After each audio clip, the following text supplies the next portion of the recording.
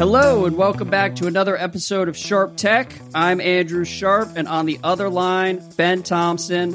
Ben, how you doing? Good. Had a very busy morning of watching sports, which is fine for me. I have all day to record this podcast and do some writing. You're the one that I have to ask how it's going. Late at night, big day in front of the TV. Are you ready to record? I'm ready to go, man. A late night pod here. Love a good late night pod. Late Sunday night in the aftermath of Suns Nuggets, starring Matt Ishbia, who flopped expertly right before halftime. Not sure whether you saw that, but I did see the replay, yes. It was a great follow-up to our conversation about the Suns last week, and we'll hit the Suns later in the show. But yes, I'm in great spirits. It's been a great sports weekend here.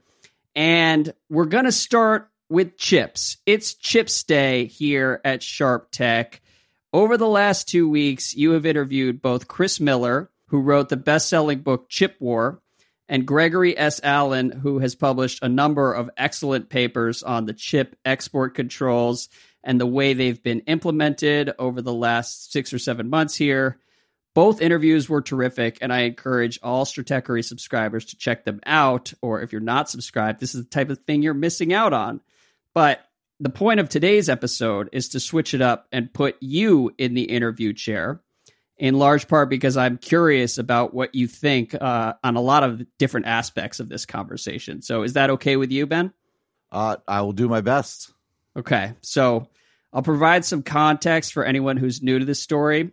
On October 7th of last year, the Bureau of Industry and Security released new export controls that severely limited the sale of advanced high-end microchips to China and also limited the sale of manufacturing equipment that might be used to build advanced microchips. And at the time, the announcements were a bit of a shock. I would say the export controls were a lot more severe than anybody expected, and they were considered an inflection point in the U.S.-China relationship and also maybe China's tech progress generally. Does that summary sound good to you? Is there anything I'm missing from the background to the story? Yeah, I think the important thing, and Gregory Allen and I spent a lot of time talking about this on that particular interview, is those export controls were, in the big picture, something that did feel somewhat inevitable. And this goes back to the Trump administration when they cut off ZTE and then Huawei from sort of advanced chips and really flexed sort of that capability that the U.S. had to limit China's leading companies from advanced chips whenever they wanted to at the drop of the hat. Mm-hmm. And there's a few interesting things that happened since then. Even if you set aside the fact that, eventually Trump sort of backed off on ZTE after a sort of entreaty from Xi Jinping, all of the Chinese companies started sort of hoarding equipment and chips. And you saw this in the earnings reports of, the earnings calls of all these semiconductor companies where they were talking about non-market demand, basically demand that was exceeding what they would expect sort of in normal times.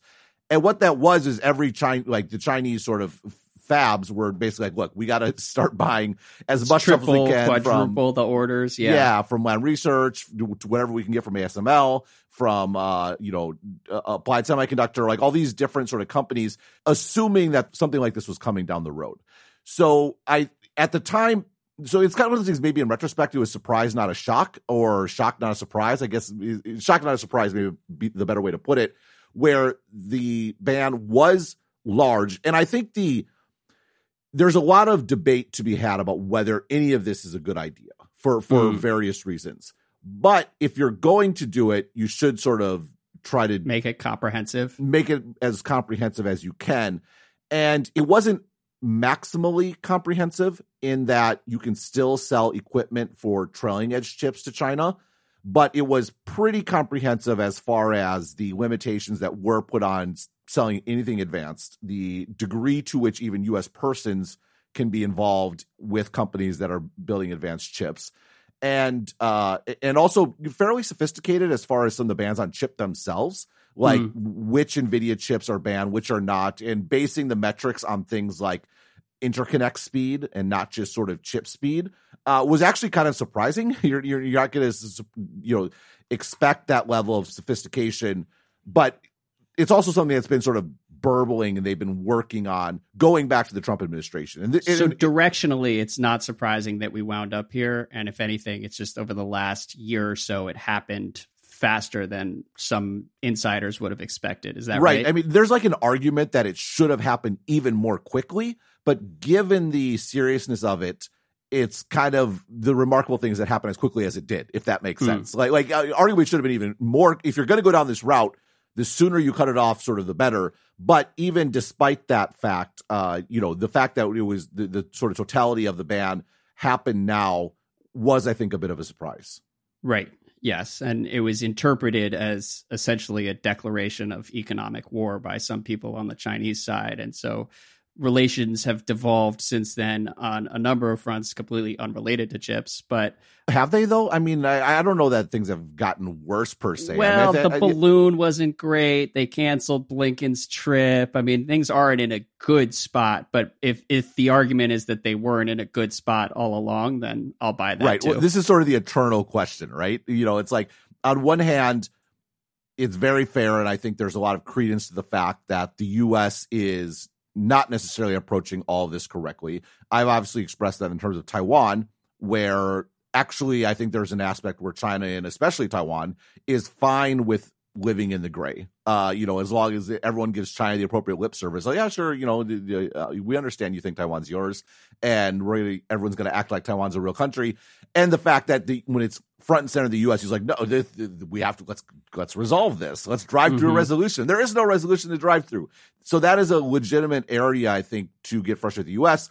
At the same time, China is the one that is building up its military. China is the one that's been quite belligerent, sort of internationally in lots of different areas. And, it's an eternal debate as to who is to blame, who is not to blame. What I think is always wrong, not always, but in this case, I think definitely wrong, is saying it's only one side or the other. And that kind of applies to the chip stuff and whatever effect it had on the relationship. So, I mean, yeah, like I said, it's gray. It's all gray. Well, and we cover a lot of the gray over on Sharp China, but one of the reasons I wanted to talk to you about this is because if it's me and Bill going back and forth on the export controls, we can only talk with so much detail in terms of what's actually happening here. So I put together questions. I'm taking advantage of the research that you did for the Chris Miller interview and the Gregory Allen interview. Number one, big picture. Do we have a sense of what the impact has been after 7 months here? The export controls were imposed exactly 7 months ago. Has it been as seismic as some people expected it might be based on some of the conversations you've had?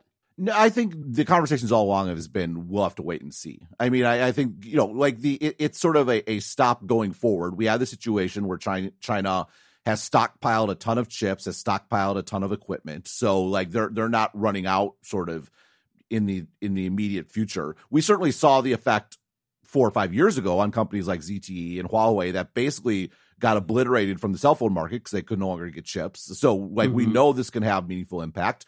China has come out with announcements about we have our own sort of large language models and sort of things that are trained on this. NVIDIA has came out with a chip, especially for China, that is basically the same speed as the AI chip they sell in the West, but has lower interconnect speeds. The reason that matters is these large language models are trained on these very large systems that where you have all these chips that are executing relatively simple instructions, but completely in parallel.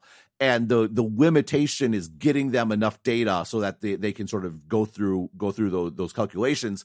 And the interconnect speed limits that. So to the extent, and this is something that Jensen Huang talks about, the NVIDIA CEO, is, he argues that the future is not competition between chips, but competition between systems, where tons of chips that go into building a broader system that can all be tied together. And China is now limited on the size of the systems they can build. It's like, well, can they just build a bigger data center? Well, yes, but there is sort of limitations that sort of are going to come from that. What will those limitations look like? We'll sort of have to wait and see. I do think that the sort of bigger question is, does this focus China's efforts actually in a place they should have gone? And this is one area where it can potentially sort of backfire. until the chip ban, China was super focused on catching up on the leading edge. Like there was a ton of investment put on, into SMIC, their sort of foundry, TSMC sort of equivalent, and really pushed them. And they showed like a 7-nanometer chip or was shipped, which is, definitely possible to build given the technology they had. Probably not economically. I'm sure that was one of the most uneconomic chips sort of ever produced, but it was still possible. And the reality is it was always hard to go down that route, particularly when ASML agreed to not sell them the most advanced lithography systems, which was a year or two ago. It was already kind of clear they weren't going to go down that road, but now it's really clear it's going to be hard to really build 7-nanometer, 5-nanometer. TSMC's coming out with 3-nanometer this year, and that's always been a challenge. And it was kind of a quixotic attempt where you can imagine talking to, say, Xi Jinping to the extent he knows or understands what's going on with chips. It's very easy to sort of get focused on sort of the top line, and it's like a moonshot. Yeah, that's also happening in this country. We're focused on getting the leading edge fabs built in Arizona as opposed to any of the trailing edge stuff.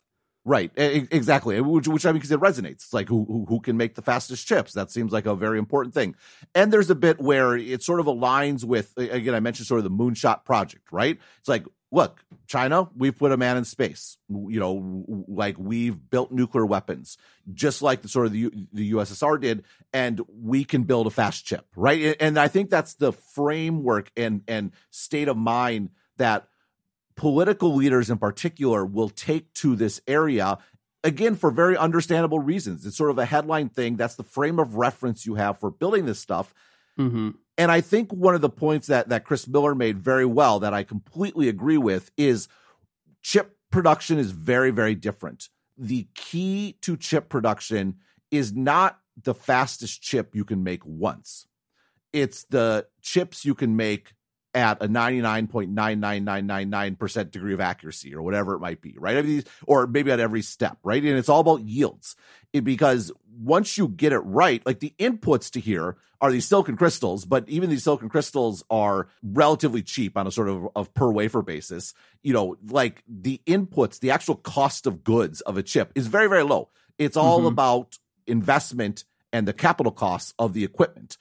And the way you get a return on those massive capital costs, which run into the billions per fab, is by having a very high yield where it's churning out a bunch of chips that you can sell for a relatively, to their capability, low price, but you're selling so many of them that you sort of make money. And it's not just a question of, they can just subsidize. You can't subsidize your way past bad yields, right? It's so expensive to build a fab. And, it's so, it's time consuming. It takes 6 months to build a chip from like start to end. If you include like the testing and the packaging and all this sort of stuff, that like, if you don't have good yields, you're just not going to start making anything going forward. But then the question is, how do you get good yields? And the way you get good yields, this is the sort of tacit knowledge, the sort of bit that accumulates in an organization like a TSMC or like an Intel, where you just kind of know how to do it, right? Like, and you can write down everything you do, but there's so much understanding that goes into it. And you accumulate that understanding over time. TSMC's been making chips for decades. Intel's been making chips for decades. And the way you get to where they are today, I suspect, is by going back to like, say, 90-nanometer chips and being super awesome at it and your yields being good. And then moving down, going down to 45, going down to like 24, going down to 14, going down to 7. And that is not a sort of palatable answer to someone that's coming in over the top and saying, catch us up on chips now. Right. They don't want cutting edge. They don't want to hear, let's get really good at making 50-year-old chips, right? They want to have the headline and sort of catch up right away. But in the long run, building a super strong foundation is better. Now, the problem for China is they have built a strong foundation at those old chips. Let's say 90-nanometer, for example. They can make 90-nanometer chips back and forth. They actually, they have a huge number of 28-nanometer chips. It's probably the level where they're sort of most effective right now. They do have 14-nanometer in production, but they can make these advanced chips. But they're made with American equipment, and they're made with Japanese equipment, and they're made with Dutch equipment. And so you have to get all these sort of pieces. And what this chip ban, I think, has made super clear to China is not just that we have to be working our way up at the SMIC level / TSMC level. We have to back down, and they have good processes in place at SMIC to make 28 nanometer chips. Right. Can they make all the pieces of equipment that go into make 28 nanometer chip? No, they can't. So what they ought to do is go back to as far as their equipment is capable and work their way back up the Build curve. from there. Even if that means 2005 era technology, if you want to catch up in, say, 30 years or 15 years or however long it's going to take, you're never going to catch up unless you build the foundation. It's the way it works. You have to build that foundation. If you don't build that, you are always going to be at the mercy of the U.S. And so to the extent this chip ban ends up being a good thing for China, it was, you know what, we needed to get cut off from stockpiling equipment. We actually have to go down to the foundations of chip making, and we're only going to build EUVs like ASML does if we can actually build, immersion lithography, which was sort of the step before, or and sort of work down that line. And so if this ends up turning out for China, it's not going to turn out in the next 5 to 10 years. It's going to be in the 15 to 20 year time frame where they built up an equivalent sort of infrastructure and base of not just putting the chips together, but all the pieces that go into that.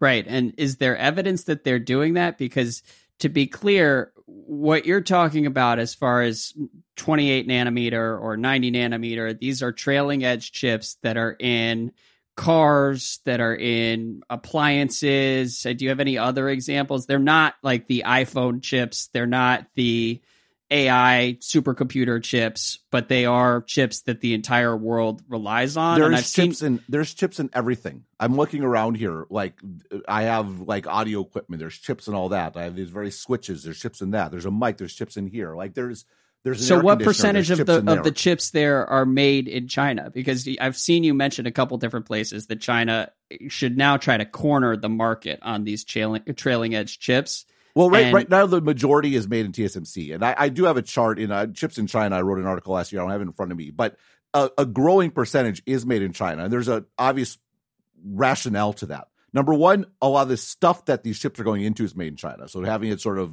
right next door can make sense. Number two, there is a non-economic reason for them to invest in this capability because the goal is to work their way down the sort of learning curve, right? And right now, there's no economic reason for anyone in the West to make trailing edge chip capacity because it's just like it's old. The only reason those fabs make money is because they were built 20 years ago. They're fully depreciated. And so every chip they make, even if that chip costs 5 cents, is 5 cents of profit, right? Like they have no 5 cents more than nothing. That's right. They have no capital costs or depreciated. They've already paid for all the equipment. And so, but for China, like there is a strategic motivation, which is learning how to do this, right? And learning how to make it sort of at that level. So as far as, going this route, I think it's challenging and a thing to be concerned about in the West because not only do I think this is the route to catching up in their chip industry, but also it's the one that also makes the most geopolitical sense. Right. In the meantime, it gives them some strategic advantages and leverage that wasn't necessarily there when it was more distributed in terms of trailing edge production. Right. I mean, ideally, they sort of like flood the market and push out any would-be sort of competitors. Now, again, their would-be competitors have zero depreciation, so maybe they can't do it because their marginal cost of production is basically going to be zero. So they can lower prices to compete. But I would want to sort of, again, there's multiple motivations. Number one, you need to learn. Number two, like lots of stuff that's made in China needs those chips anyway. And number three, the big mistake China has made with chips sort of all along that was counter to what Japan did, counter to what South Korea did, counter to what Taiwan did, is those companies became a part of the global supply chain. Like, Japan started with sort of memory and sort of came to dominate that space. South Korea took over memory and then also, they really dominate memory. They are a bit in logic. TSMC has been really in logic thanks to TSMC. Sorry, Taiwan's been in logic. But the key part is they're part of the global system, right? And so Taiwan has a huge amount of geopolitical leverage because the U.S. feels dependent on Taiwan. Right? Yeah. And that's is dependent on Taiwan in right. some pretty real ways. Right. And so like the U.S. leaving aside whatever you want to say about, democracy or stand up for democracy. Absolutely. Right. The reality is there's a hard, it's like, the Middle East and oil, right? There's a hardcore sort of geopolitical interest beyond it, there's other things too, like Taiwan's position, like the shipping lanes going to Japan and like things along those lines. But really, there's a core interest that supersedes any sort of like fluffy talk, like from a real politic perspective. Yeah, and I don't want to mock the fluffy talk because I do think a lot of people genuinely care about Taiwan's right to govern itself, and particularly democratically elected governments should remain in power. We're not rooting for autocracies here. I mean, speak for no, just kidding. Sorry, I just want to add that qualifier. It's late here on the East Coast. I'm laughing with you, but I'm not mocking the idea. No, this is a situation where what's that Seinfeld episode where the comedian converts to Judaism for the jokes? According to Jerry, because no holds barred. Because I live in Taiwan, I get to make all the jokes that I want. So that's sort of my claim there. So China always sort of declined to do this. They never became a meaningful part of the global supply chain of semiconductors, even at a time when the U.S. was not paying attention and would have allowed that to happen. Mm-hmm. And I think there was a bit where, I think Chris Miller sort of argued this in his book a bit, which I think rings correctly, which is China made the mistake of thinking chips were important for too long. They've actually been overly invested in chips, or not overly invested in chips, but they've viewed them as too important for too long. And so they've been sort of kind of trying to be indigenous too much, like, if that makes sense. What do you mean by indigenous? Just self-sufficient in terms of their semiconductor industry? Right, self-sufficient. Like, we don't want to plug into the Western sort of right, chain. So let's try to do everything and be good at everything. Right, which never never really happened. And we just talked about that for lots of reasons, because one of the issues is even your local companies around you, they're just going to buy Western chips, right? Like, this is the part of this is where free trade, quote unquote, hurt China. It wasn't just the U.S. could buy cheap goods for China. It's that Chinese companies could buy high capital goods from the U.S., like chips, right? And so that part of the Chinese economy never really developed, like all sort of this super high precision manufacturing, right? Like, China still doesn't have their own jet plane or jet engines, right? I mean, I think they just did like finally did a test flight or something, but they have never gotten to the high production, like this super high end manufacturing where it involves a lot of this knowledge that's not publicly available. Like, how do you make a jet turbine that lasts, that you get high yield? Again, all these things require high yields, right? This idea that you're going to be able to produce something consistently that lasts for a long time. It's a very, very different problem than the sort of manufacturing that China has been very good at. They're good at, and that's the stuff that the West is super good at. And I've made the analogy before, right? China being the bodybuilder that only works on arms, right? Like so this bit here, but the way to have gotten better would it like be a part of the global supply chain. You start there, and then you sort of come to dominate that part of the market, and it's like a land and expand into the supply chain sort of thing, which they never did. And that's the core of their chip strategy mistake. Is during the 2000 to 2020 frame, or 2000 to 2015 is maybe a 1995 to 2015, where China was. All the business people in the U.S. wanted to go to China. They were lusting after this market. Everyone decided that the China of the last 10 years is the reality of China forever, and decided to completely ignore the last 2,000 years. And whatever you want to say about the sort of approach, the Clintonist sort of Clinton inviting the WTO sort of thing. There's obviously a whole separate debate to have about that, but that was the time where they should have been putting subsidies in the chip industry with the goal of inserting themselves into the supply chain such that the U.S. could not dream of doing something like what they just did.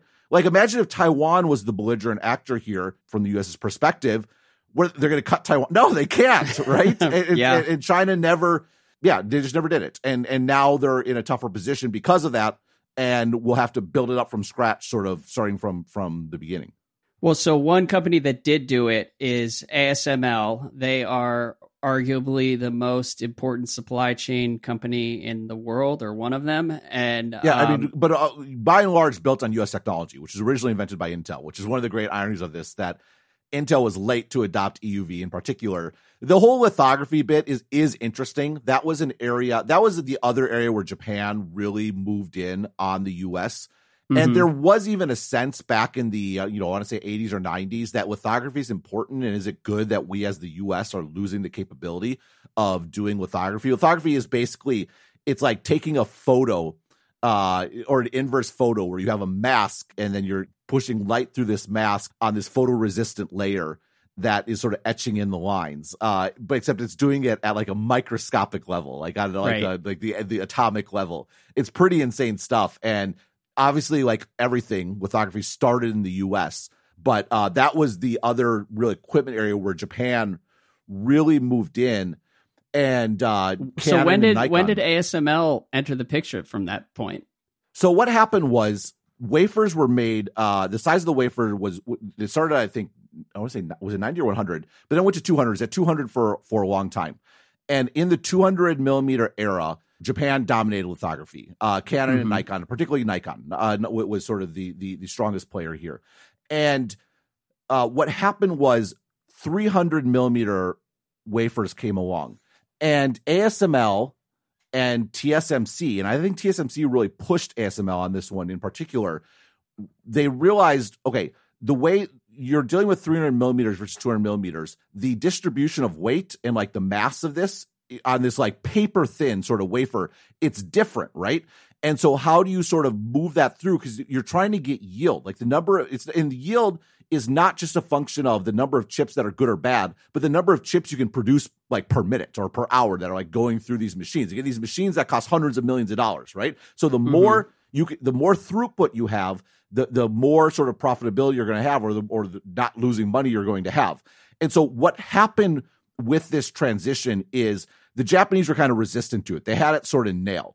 And their solution to dealing with these different sizes was basically just run it slower, right? But if you're running it more slowly, you're not getting the benefit of having a larger wafer. Doing larger wafers more slowly, you're getting about the same throughput as smaller wafers more quickly. ASML basically completely redesigned their approach to lithography to accommodate and to be built around the 300 millimeter wafer. And TSMC and ASML work very, very closely together, and they kind of came up together. They're both downstream from Philips. They were both sort of seeded by that. But particularly through this era, TSMC saw this as an opportunity to catch up and really pushed ASML on this era to build a new process around 300 millimeter wafers. And they succeeded. And one of the reasons TSMC caught up, this was kind of the first part of TSMC catching up, is they just had higher throughput and built more chips in less time than anyone else because of their partnership with ASML. And so that was the era where ASML started to get pretty large in lithography. Intel was still all by and large with sort of Nikon, and TSMC and ASML were coming along together and sort of catching up in the process. This was I think in the 2000s sort of era. And then that sort of led downstream to they had a similar sort of partnership when it came to switching to EUV, where the light went from like 193, I want to say, millimeters down to 13 millimeters, and you're trying to etch, or 13 nanometers, I should say, you're trying to etch circuits that are like 5 nanometers, right? It's very insane how it works. I didn't even know what a nanometer was until I started working for Stratechery. Right, yeah, so like normal people, it's not a measurement we deal with. Yeah, it's I don't want to get into the weeds, but like so we're in the weeds. Don't worry about it. Let's luxuriate in the weeds. We are pretty deep in the weeds. But then as far as EUV was a project, everyone kind of knew this is like, how are we going to get past, this limit? Intel invented this, and then Intel was invested, I think, in ASML. And there was some point where ASML was really struggling because they were spending so much on R&D to try to build this EUV. And EUV was supposed to arrive in 15 years before it did. And it was one of those things where everyone's, it's like, it's vaporware. It's never going to show up. They're talking about this. And there was at one point where ASML went to Intel, Samsung, and TSMC and basically said, we need more money. And so they all invested into ASML basically for the purpose of funding this research into R&D. And Intel invested the most. Again, one of the sort of ironies here. And finally, ASML figured it out. I think around 2015, 2016, TSMC was the first to use it in their 7 nanometer chip. And this is a good example of how you have to go down the curve, right? Like China wants to go straight to using EUV or whatever. But in 7 nanometer, the majority of the chip was made with immersion lithography, sort of the previous technology. There was just a little portion of it that was done with EUV. And important because that's where they worked out all like how to use this. That bit of using EUV in those chips might have been unprofitable. I don't know, but you can imagine it was not very profitable. But they were figuring out how to do it. And then for 5 nanometer, it was basically almost all EUV. And Intel basically until just like this past year only got to that level. That was the moment, that 5 nanometer moment when TSMC leaped ahead. And it was because they've been working with ASML for decades and they would have been sort of stepping down this chain, figuring out how to do it.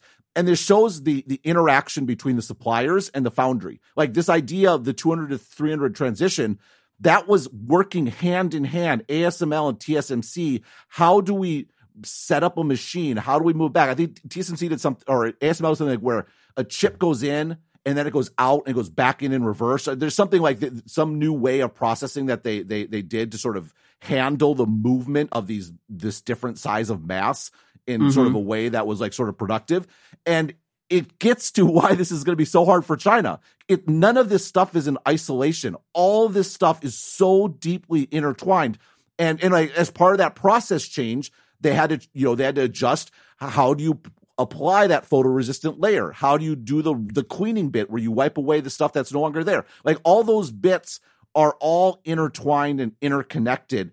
And the big challenge is having to do that all at once. And that's why back in October, one of the immediate reactions to the announcement of the export controls was, okay, how is the U.S. going to get other countries on board? Because there are these critical parts of the supply chain now. And, ASML, these Japanese companies, the South Korean companies, they could all fill in the gaps created by the American rules. Yeah, and just to double down on that, because I think it's really important to understand. The big risk here is not that people take a static view of the world, but it's very dynamic, right? Like, and the risk here is not that the Chinese buy the Japanese equipment and the Dutch equipment, and then they only need to invent the U.S. equipment. No, the risk is that the Japanese companies are much more capable and closer of replacing the U.S. companies, right? Yeah. Because number one, they've probably already built that stuff in the past before it became like a de facto monopoly. Number two, they're part and parcel of this process. They know what goes into compounding it, what's necessary. Institutional knowledge, right? That's one in the institutional knowledge of not just making the device itself, but understanding how that device fits in the whole, of this entire process, right? Because you have Tokyo Electronic and Lam Research and Applied Materials all working hand in hand with ASML and TSMC as to develop these processes. It's fully integrated and intertwined. And so if you're China, if you want to, even if you can buy an ASML machine and you can buy a Tokyo Electronic sort of machine, you can buy, whatever, how you're still going to have a hard time making the Applied Materials machine, right? Or the Lam Research machine. But the Japanese can probably expand their business into doing that much more quickly than you can.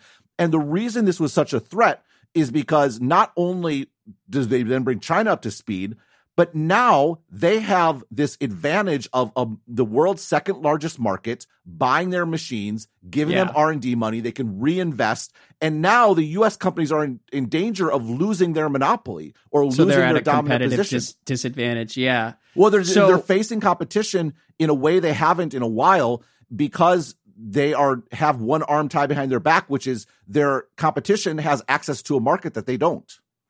So Gregory Allen said that Made in China 2025 may have played a role in the Dutch thinking in terms of getting on board with these export controls, because it was a pretty substantial coup for the Biden administration to get Japan and the Netherlands committed to their own set of sanctions on chips and chip manufacturing equipment. Are you surprised that those countries fell in line? And as far as Made in China 2025, I think the thinking would be that China was always going to push out ASML in the long term. And so it was only a question of how long it took them to get there.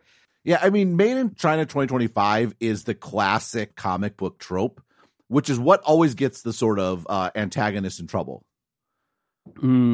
Telling people what they want to do. It's the monologuing, right? The monologuing gets you in trouble, right? Like, and there's a bit where Mr. Bond, people were fine to basically like everyone was sort of not paying attention to China at all. And then China's like, yeah, we're going to replace all these kinds of like, wait, what's going on?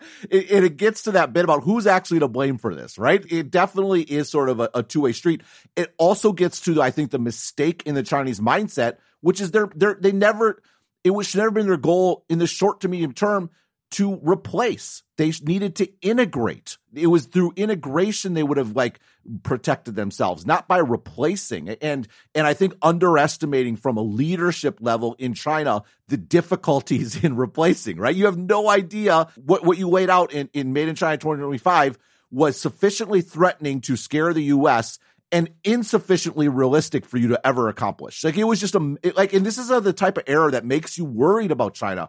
It's a Xi Jinping sort of error where it just like the out over his skis to a certain extent. And, is there actually the infrastructure to back up the talk? And China likes to talk about, we take the long view, right? And XYZ. Xi Jinping does not seem to take the long view. That's why it's kind of concerning about his sort of time and power relative to someone like a Deng Xiaoping, certainly what was from that perspective. Well, it definitely becomes counterproductive at a certain point. It's a theme we return to weekly on Sharp China, where China could be its own worst enemy. And as much as people want to talk about agendas in DC and how aggressive the West has become, you could just look at literally what Xi is saying. Everyone that's asking for the U.S. to sort of chill out is basically asking them, please ignore what China says explicitly, right? Because and that's kind of that gets to why I do push back against people that say this is all the U.S.'s fault, because you're asking basically for the U.S. to say, don't listen to that. Like literally, if you took China at their word, the U.S. would be more aggressive, right? Like it's hard to overstate how explicit China is, especially under Xi Jinping, about a lot of this sort of stuff. Okay, so before we move on, what about Japan and Netherlands and their calculus in all this? Why do you think they fell in line? Well, I mean, there is the point that I just said, which is China made very clear they want to replace them. If you're observing, right, yes. Japan in particular has been aware of this for a while. Number two, I think any realistic appraisal of how the world works is the U.S. runs the world, right? Or at least the Western world. And I think you see, there's that chart about, who voted to condemn Russia, who abstained, XYZ.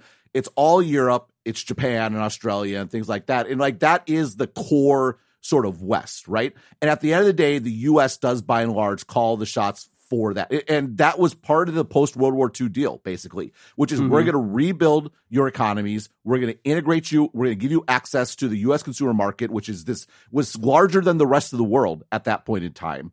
And we will provide protection for all of you. And you're going to then buy, you're going to then buy our treasuries to pay for it all, right? Like that's like the circular thing. And that still holds at least in Europe and in Japan and the U.S. At the end of the day, the U.S. does sort of call the shots. And we can talk about, wow, what a diplomatic coup. There is a certain, like, if you're just talking about the brass tacks of the way the world works, the U.S. tends to get what it wants in those specific arenas, in Europe and in Japan. Number three, the U.S. also has very explicit control in that, like I mentioned, Trump, the laser maker that makes the laser that goes into ASML. It's a German company. But that laser was invented by a U.S. company in San Diego. The name sort of escapes me, that Trump sort of acquired. And the way U.S. export law works is they cannot sell that laser if the U.S. says no, because it's basically U.S. technology. Lithography is U.S. technology. Like, I don't know to what extent it extends, but again, ASML, EUV was originally designed by Intel, right? Like, and so all this stuff that even the Japanese or companies are doing, and that's not to discount the huge amounts of innovation and invention they've done. It's rather to say that, look, if there's some aspect of that was invented in the U.S., we are going to, we have declared that leverage that we have the right to control that, right? And so the reality is, I think the diplomatic coup is having it come across that the Netherlands and Japan are willingly joining into this. But I think the truth is the U.S. had very hard levers as well they could have gone to if they had to. Right. But it was essential, and they pulled it off, and they're currently working hard with South Korea and as well. Not to discount that, to be clear. I mean, I think that, the way it came across that it's coming, Netherlands announcing it, Japan announcing it. That is obviously ideal from the U.S. perspective. Yes, and from what I know, like on the way into announcing the export controls, they were lobbying behind the scenes to have everybody on side before anything was announced, and they weren't able to get everybody on board with their own version of the export controls. I think there was a bit where the U.S. is like, look, we will sacrifice our companies first. We will basically put Lam Research and Applied Materials, we'll put them on the line to signify our commitment to this. And so we're not going to ask you to sacrifice Tokyo Electronic and Nikon and ASML without showing that we'll do the same thing, which was again, I don't want to discount by pointing out the levers, the fact that it was sort of a ballsy move in that regard. And speaking of our companies, this was a pretty amazing follow-up to the point we made about Tower Semiconductor and Intel. It's from the paper that Gregory Allen released last week. Quote, China has employed antitrust measures to prevent U.S. mergers before, but a December 2022 analysis by the law firm Skadden finds that, quote, of the thousands of deals that China has reviewed, only 3, less than 0.01%, have been prohibited.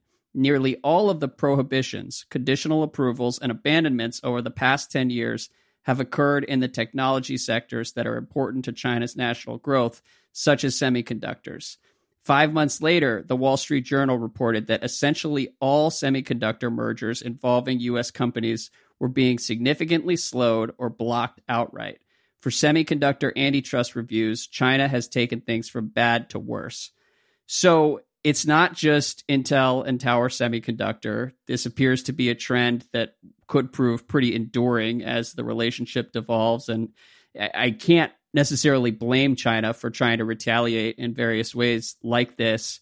But if you're the U.S. government or you're Intel, like what's the play here? What's the response?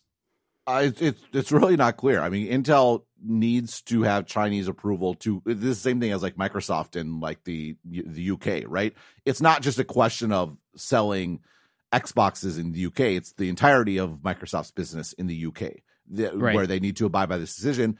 Intel, the last thing Intel needs right now is to reduce their market for buying semiconductors, right? They sell a lot of semiconductors to China, and so they kind of need to abide by China's decision. But it definitely speaks to the larger point that we've talked about, which is this sort of there's a real disconnect between the globalized market nature of these companies and needing every single country, or at least the large countries, to sign off on every sort of merger and acquisition.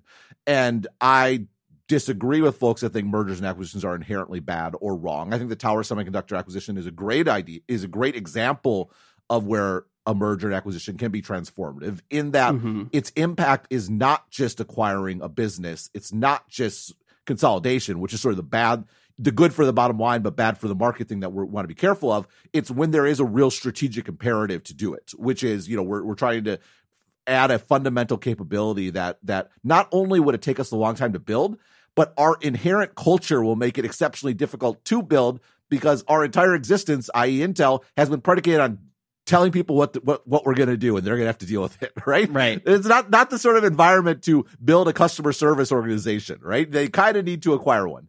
And correct me if I'm wrong, but there would be so many hurdles with Intel trying to build it themselves and build out what Tower Semiconductor it would just be there's two things. Of time. Number one, it would take a long time, and number two, it's hard. Like, culture matters, and Intel's culture, and this has always been one of the biggest hangups, that even when I wrote about Intel becoming a foundry a decade ago when I started Stratechery, this was the number one pushback, is Intel is just constitutionally incapable of being a foundry. They're so used, like, we are good at manufacturing. Our manufacturing tells design. Our designers have to change their chips to accommodate themselves to our manufacturing in the way that we're going to reuse equipment, in the way we're going to squeeze out every little bit of performance. And then you customers, we'll throw a chip over the wall and you can buy it or not. And you're going to buy it because it's the fastest chip on the market, right? That's how Intel operated for years, which speaks, you can understand how they got in the trouble they're in today, where they want to shift to the foundry model where the customer comes to them and says, here's my design, I want to do this. And yes, there's some negotiation and figuring out how can we accommodate your design, but TSMC is working hand in hand with you to sort of figure out how we can do it X, Y, Z. They're not, and they have flexible manufacturing and they have different lines. Even at the same node size, they'll have multiple factories that operate all slightly differently, and they will change the process to accommodate, especially if you're a large enough customer, to figure out how to do it. It's like the flow of who's in control is the exact opposite. And so you take this Intel culture, how do you build the exact opposite culture? It's just makes so much more sense to acquire a company that already is customer-centric, customer-focused, put that on top. And yes, you're going to have cultural conflict for sure between the new company and the old company, but that's happening under the surface in a way where you can ideally not have customers stuck in the middle of it and just throwing up their hand and say, fine, I'll just go with TSMC. Well, so on the U.S. front, from a national security standpoint, how invested is the government in Intel having a non-disastrous foundry project? Like, would the government potentially try to ameliorate the losses if Intel exits China entirely? Are we not at that point yet? I mean, I think there's I think a sense widely that Intel's big bet at the end of the day is not on being a foundry per se. Intel's big bet is that, I made this comment on the interview, so forgive me for repeating myself, is they are the JP Morgan Chase of chip making. Too big to fail. The U.S. is going to make sure Intel succeeds regardless. And the solution here would be, we have to do this acquisition and you have to help make us whole from all the chip sales we're going to lose to China, right? Or I don't know. It'd be a pretty sad way to spend the CHIPS Act money, but maybe there's more appropriations that could be made to help keep Intel afloat and keep the stock from getting too depressing here. Yeah, I mean, but realistically, I'm not sure this argument about culture change and needing a different organization is going to get you more money from the U.S. government. The reality is they're probably just not going to be able to acquire a tower. And they're going to have to build it themselves, and it's going to be a difficult and painful process, and they're not going to probably build up that customer service capacity and going to have a hard time getting customers who, by the way, do want and need Intel to come along, because they are, if you're fourth or fifth or sixth in line at TSMC, like 3 nanometer is coming out this year. Apple's going to take a huge ton of it for their iPhones. They're going to get first dibs, right? Then NVIDIA has their sort of own fab at sort of the most advanced 5 nanometer one. They're going to get their chips. If you're down the line, whether it be Intel wants 3 nanometer chips because they're so far behind, whether you're like Qualcomm that's trying to make a comeback in sort of semiconductors, you're not even going to get the most advanced semiconductors for months, if not years. And because TSMC also can't overbuild, because the idea is they want to keep these fabs, like TSMC's long-term risk is they overbuild on the leading edge, and then 5-6 years on the road when they're fully depreciated, they don't have any customers, because like who actually needs that sort of level of chip? And so these other companies want Intel to be there, but if Intel can't get their crap together, then it's like, well, I might as well just wait 18 months for TSMC.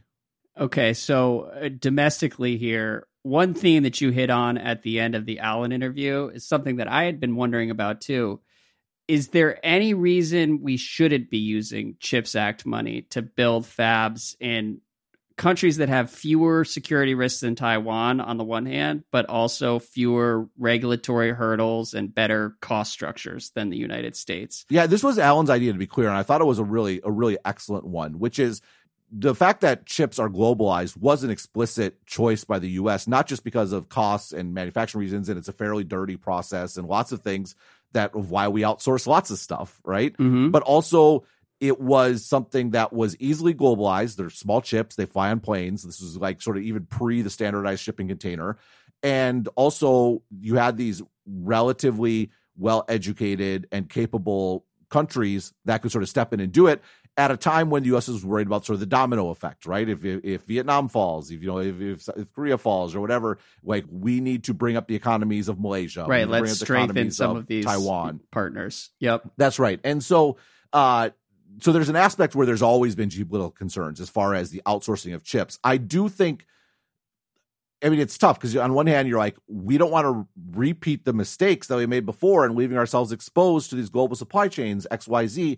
And that is certainly a legitimate response. One of the counters is it's just the U.S. does not have the capability or the cost structure to make chips effectively. Like we don't have the process engineers. We can't staff, like TSMC is flying over a bunch of Taiwanese basically to run these fabs. We have, because of all the things about why manufacturing left the U.S. in the first place, whether it be regulation or reviews or all these sorts of things, it just costs a lot more to build here. Getting labor to do the building is more expensive. I mean, Taiwan, it's a bunch of imported labor from Southeast Asia that's building sort of the fabs. And, the U.S., so there's just lots of sort of obstacles in the way to doing it cost effectively. And I think it's very compelling that, look, we need to have non-China and non-Taiwan capabilities. China for obvious reasons, and Taiwan because if China takes Taiwan off the chessboard, we're in sort of big trouble. Yeah. And I think that, and we're just going to get much more bang for our buck by expanding Malaysia from, like, Malaysia is very large in packaging and testing. Intel has a huge sort of operation there. What if they expanded into foundries, or India and these countries? And it's a way to sort of bring them, especially India, more into our orbit, where you're getting something that you desperately want, is this sort of capability. And also we're getting lower costs, and, that sort of net that we talked about, that is Europe and Japan, can we reboot that and continue that and expand that sort of over time? Yeah, I mean, back in March, Noah Smith wrote something on Substack pointing out that Canada would actually be a better place than Arizona to build some of these fabs because of the immigration that's possible in Canada, and also the climate and the lower cost of labor. And it's just an example of where thinking outside the box would be pretty interesting on this one, because we don't have to go into too many of the frustrations that companies have had early on with the CHIPS Act, but for me as a news consumer, it was eye-opening earlier this year when, like, in the span of 2 or 3 weeks, you had the Wall Street Journal, the New York Times, Bloomberg, and the Washington Post. Each of them released their own scathing columns about some of the policy decisions that have been appended to CHIPS appropriation and all these grants and everything. And they all did it in their own little house style, so it was kind of fun to compare them. But it's just one of those things where I think right now there's a lack of clarity on whether this is being done for the sake of U.S. industry or U.S. national security. And that's getting people in trouble, because if it's strictly about industry, then sure, subject everybody to the same regulations and everything else, and the environmental studies and all the litigation that anybody has to go through to build anything in this country. But if it's national security, which is sort of how I understood it when all this was being discussed, there need to be fewer regulations and, more accommodations to get this going, and just generally more urgency is what I would have expected. But yeah, so far it's been a little bit rocky. I'm skeptical about Canada. I'll put that out there. Okay, fair. But the point, I think this is another sort of theme. This applies to, like, antitrust sort of stuff, right? There's a large gulf between the theoretical idea of government action and the reality of what it actually ends up looking like. And I think that's something that's worth keeping in mind when sort of carping for this sort of action. And to your point, we're seeing that. I mean, I think ideally, and I wrote about this, the limitations on investment in China that were attached to the CHIPS Act makes total sense, because that's kind of the point. But but there's this bit where it's like, well, if we give you money here, then you can take money that you would spent here and spend somewhere else. Like, at some point, that's just the reality. Like, that's not a company problem or a law problem.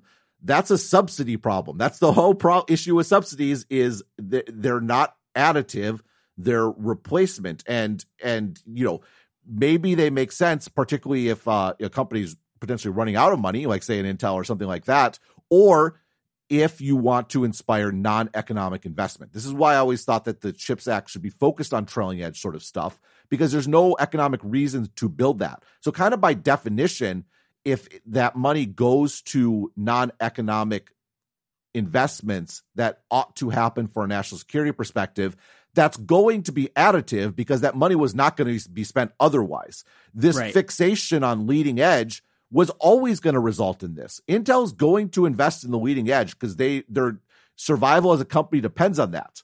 To give them money to spend on what they were going to do anyway is going to be wasteful. But give people money for the ideas that don't make business sense. That's right. And I think the bit about if it's not about national security, then it's not about pork barrel politics and getting jobs for my constituents and XYZ. But the reality we see from the defense industry is that's how things work. Like, why does the F-35 have parts from every single state in the union? Is that for economic reasons? Is that for national security reasons? No, it's for congressional approval reasons. And that's just, again, it's the reality of working with government. Right. And it's probably naive on my part to say that shouldn't factor into it at all. But I'm also sort of taken aback because this does seem like a very central issue security wise. And that's the way it was framed when this bill was passed. And it's been kind of a illuminating look at the way government works sometimes. You're younger than me. Like I had to go through the same transition, which is like, wow, turns out my highbrow ideas about how antitrust law should be applied to tech and all this sort of thing, it's actually just totally political. And that it's very easy to get stuck in the theoretical best and get sort of caught aback by the reality. And, that's a lesson probably we all need to learn individually. Is there anything else you would want the U.S. to be doing in this space that they're not currently doing? Yeah. I don't know. It's a good question. I wish that the Taiwan was not front and center. Like, I think there's an aspect where this would be more manageable if it wasn't, the topic du jour, or people trying to build their careers and campaigns around this. And now, the military has latched onto it as a way to get more funding for XYZ. And it's tough because on one hand, it's like, well, this is the most pressing concern. A potential confrontation with China is the largest sort of geopolitical risk sort of in the world. And it's in tension with the fact that the best way to avoid that is to basically keep muddling along, right? But even as I say that, the American part of me is that's a terrible solution. Your solution cannot be just keep muddling along, right?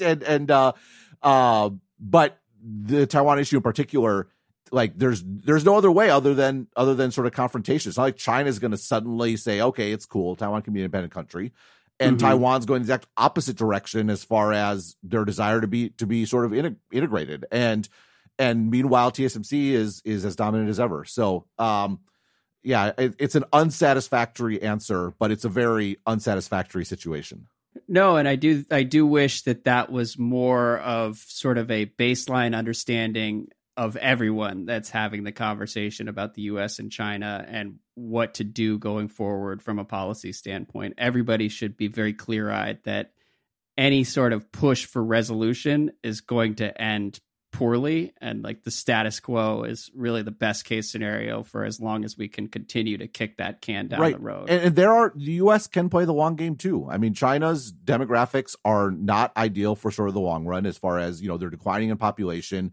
They're all these people with single children now, multiple generation, don't want them to go off to war. China's economy, like there's been a big push to sort of reinvite people in. No, like this really is the best place to build stuff. They have lost manufacturing to other countries. They're in debt from COVID. There is all these sort of real estate issues being such a huge part of the economy and this sort of debt overhang. And there's also the political issues of, it's kind of weird to say we want to invite everyone back in and then we're like breaking into offices or like arresting foreign nationals or whatever it might be, right? Like, I think there's a bit where the U.S. can play the long game here. And trying to force a resolution on Taiwan now is not playing the long game.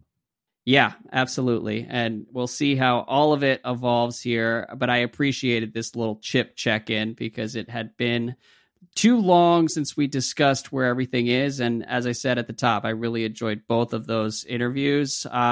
Two notes at the very end here.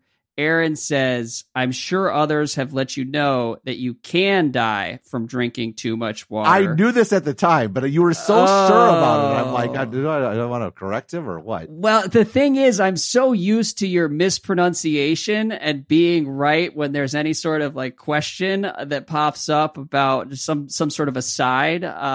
that I reflexively was a little too confident.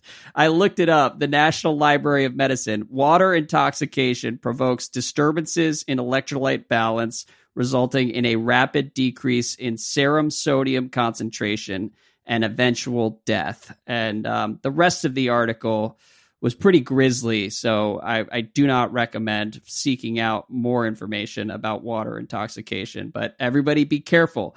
All things in moderation, one of the themes of the podcast. I mean, I'm glad that we had some accountability from our readers. So thank you for that. You need to be accountable for promising things we get to in this episode that we did not get to, but I was a little long-winded today. So, No, I promised we'd get a little bit of Ishbia talk in honor of his flop. Matthew says, am I understanding it correctly that Phoenix Suns games will stream anywhere to anyone on the Kissway platform? Also, what the hell is Kissway? If I could stream all the Suns games for free, I would seriously consider adopting them as my favorite team, and I think it would actually make me care more about the NBA overall. So, Ben, I don't know whether you have an answer here. No, the answer is no. The answer is no. This is part of the league agreement is you do have geographic restrictions. That's what I figured. On where you have rights to. And so the Kissway platform, I think, I had never heard of Kissway either, but basically it'd be like a white label video streaming platform. So you're not going to see the Kissway brand. You're going to search for an app. It's going to be the Phoenix Suns app.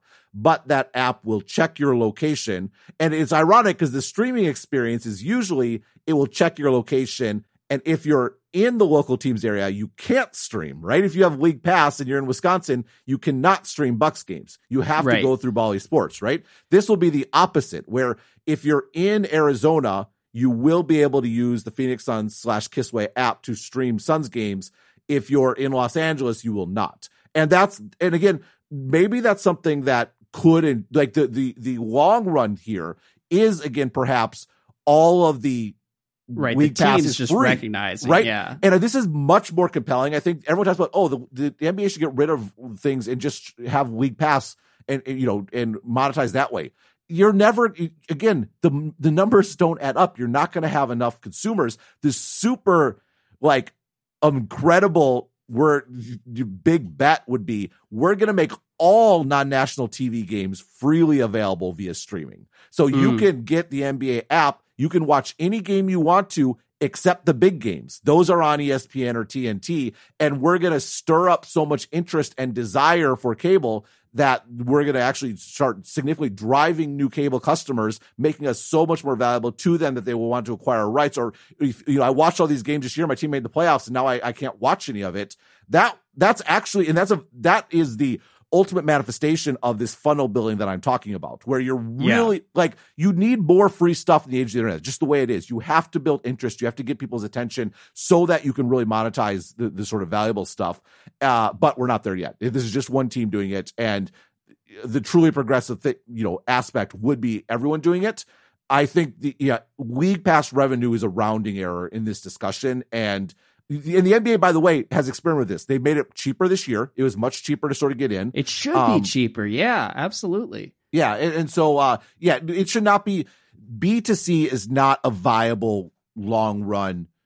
No league will ever monetize as well going directly to customers as they can being a part of some sort of bundle. You're just going to make more money because that's why the ESPN is a bundle, right? ESPN is a bundle of college sports and the NFL and the NBA and the NHL. That's why they are still valuable, have value themselves, and provide value to their rights holders. And that's good for the leagues. This idea that the NBA would ever come close to the money they make now by selling their product directly to customers is the numbers just don't add up.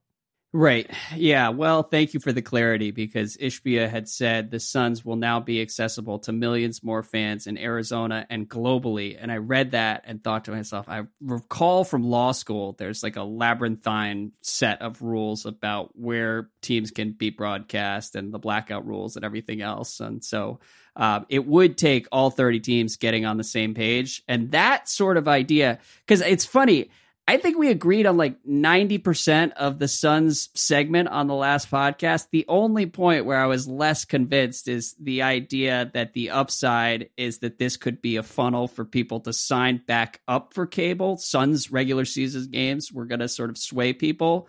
And if you put all 30 teams on like free apps, basically, and League Pass was free, I could see that maybe sort of moving the needle more than just the Suns in isolation would. Oh, what a controversial statement. If you get all 30 teams, it moves the needle more than having one well, team. I don't think that the Suns in isolation are going to move the needle at all. This is the insight you get at 11:51 p.m. on the East Coast. Look, man, I'm just gently being like, you're full of shit if you're saying that the Suns are going to convince people to buy cable, but the entire league, I don't know. Now I'm interested. Now I'm listening, but we'll see. And the other challenge is that owners have done horrible jobs and their teams appreciate regardless. And so I think the cheap owner response to all of this is that scarcity in the NBA makes franchise valuations appreciate no matter what you do. So you're a sucker if you're not taking the short-term money. And I don't agree with that. And it's frustrating that so many owners adopt that short-term thinking. I think the Warriors are kind of a good counterpoint to that. They've spent and the team has appreciated. You do have to draft Steph Curry though. But anyways. Drafted by previous ownership. Yeah, that's true. So just inherit Steph Curry. Just like stumble into Steph Curry. Just like Giannis and Middleton, which is why, I hesitate to give Bucks ownership too much credit. It's like the two most important pieces to what's happened in the last few years were handed to you. So congratulations. Yeah. Or you bought them or whatever you wanted, or the rights, I should say, not bought them. But yeah. Anyhow. Well, we're going to come back later in the week, and we have a bunch of topics that we weren't able to hit tonight because we did go a bit long on the chip discussion, but I enjoyed it. Chip check-in day was a success. And Ben, let's come back soon. Talk to you soon.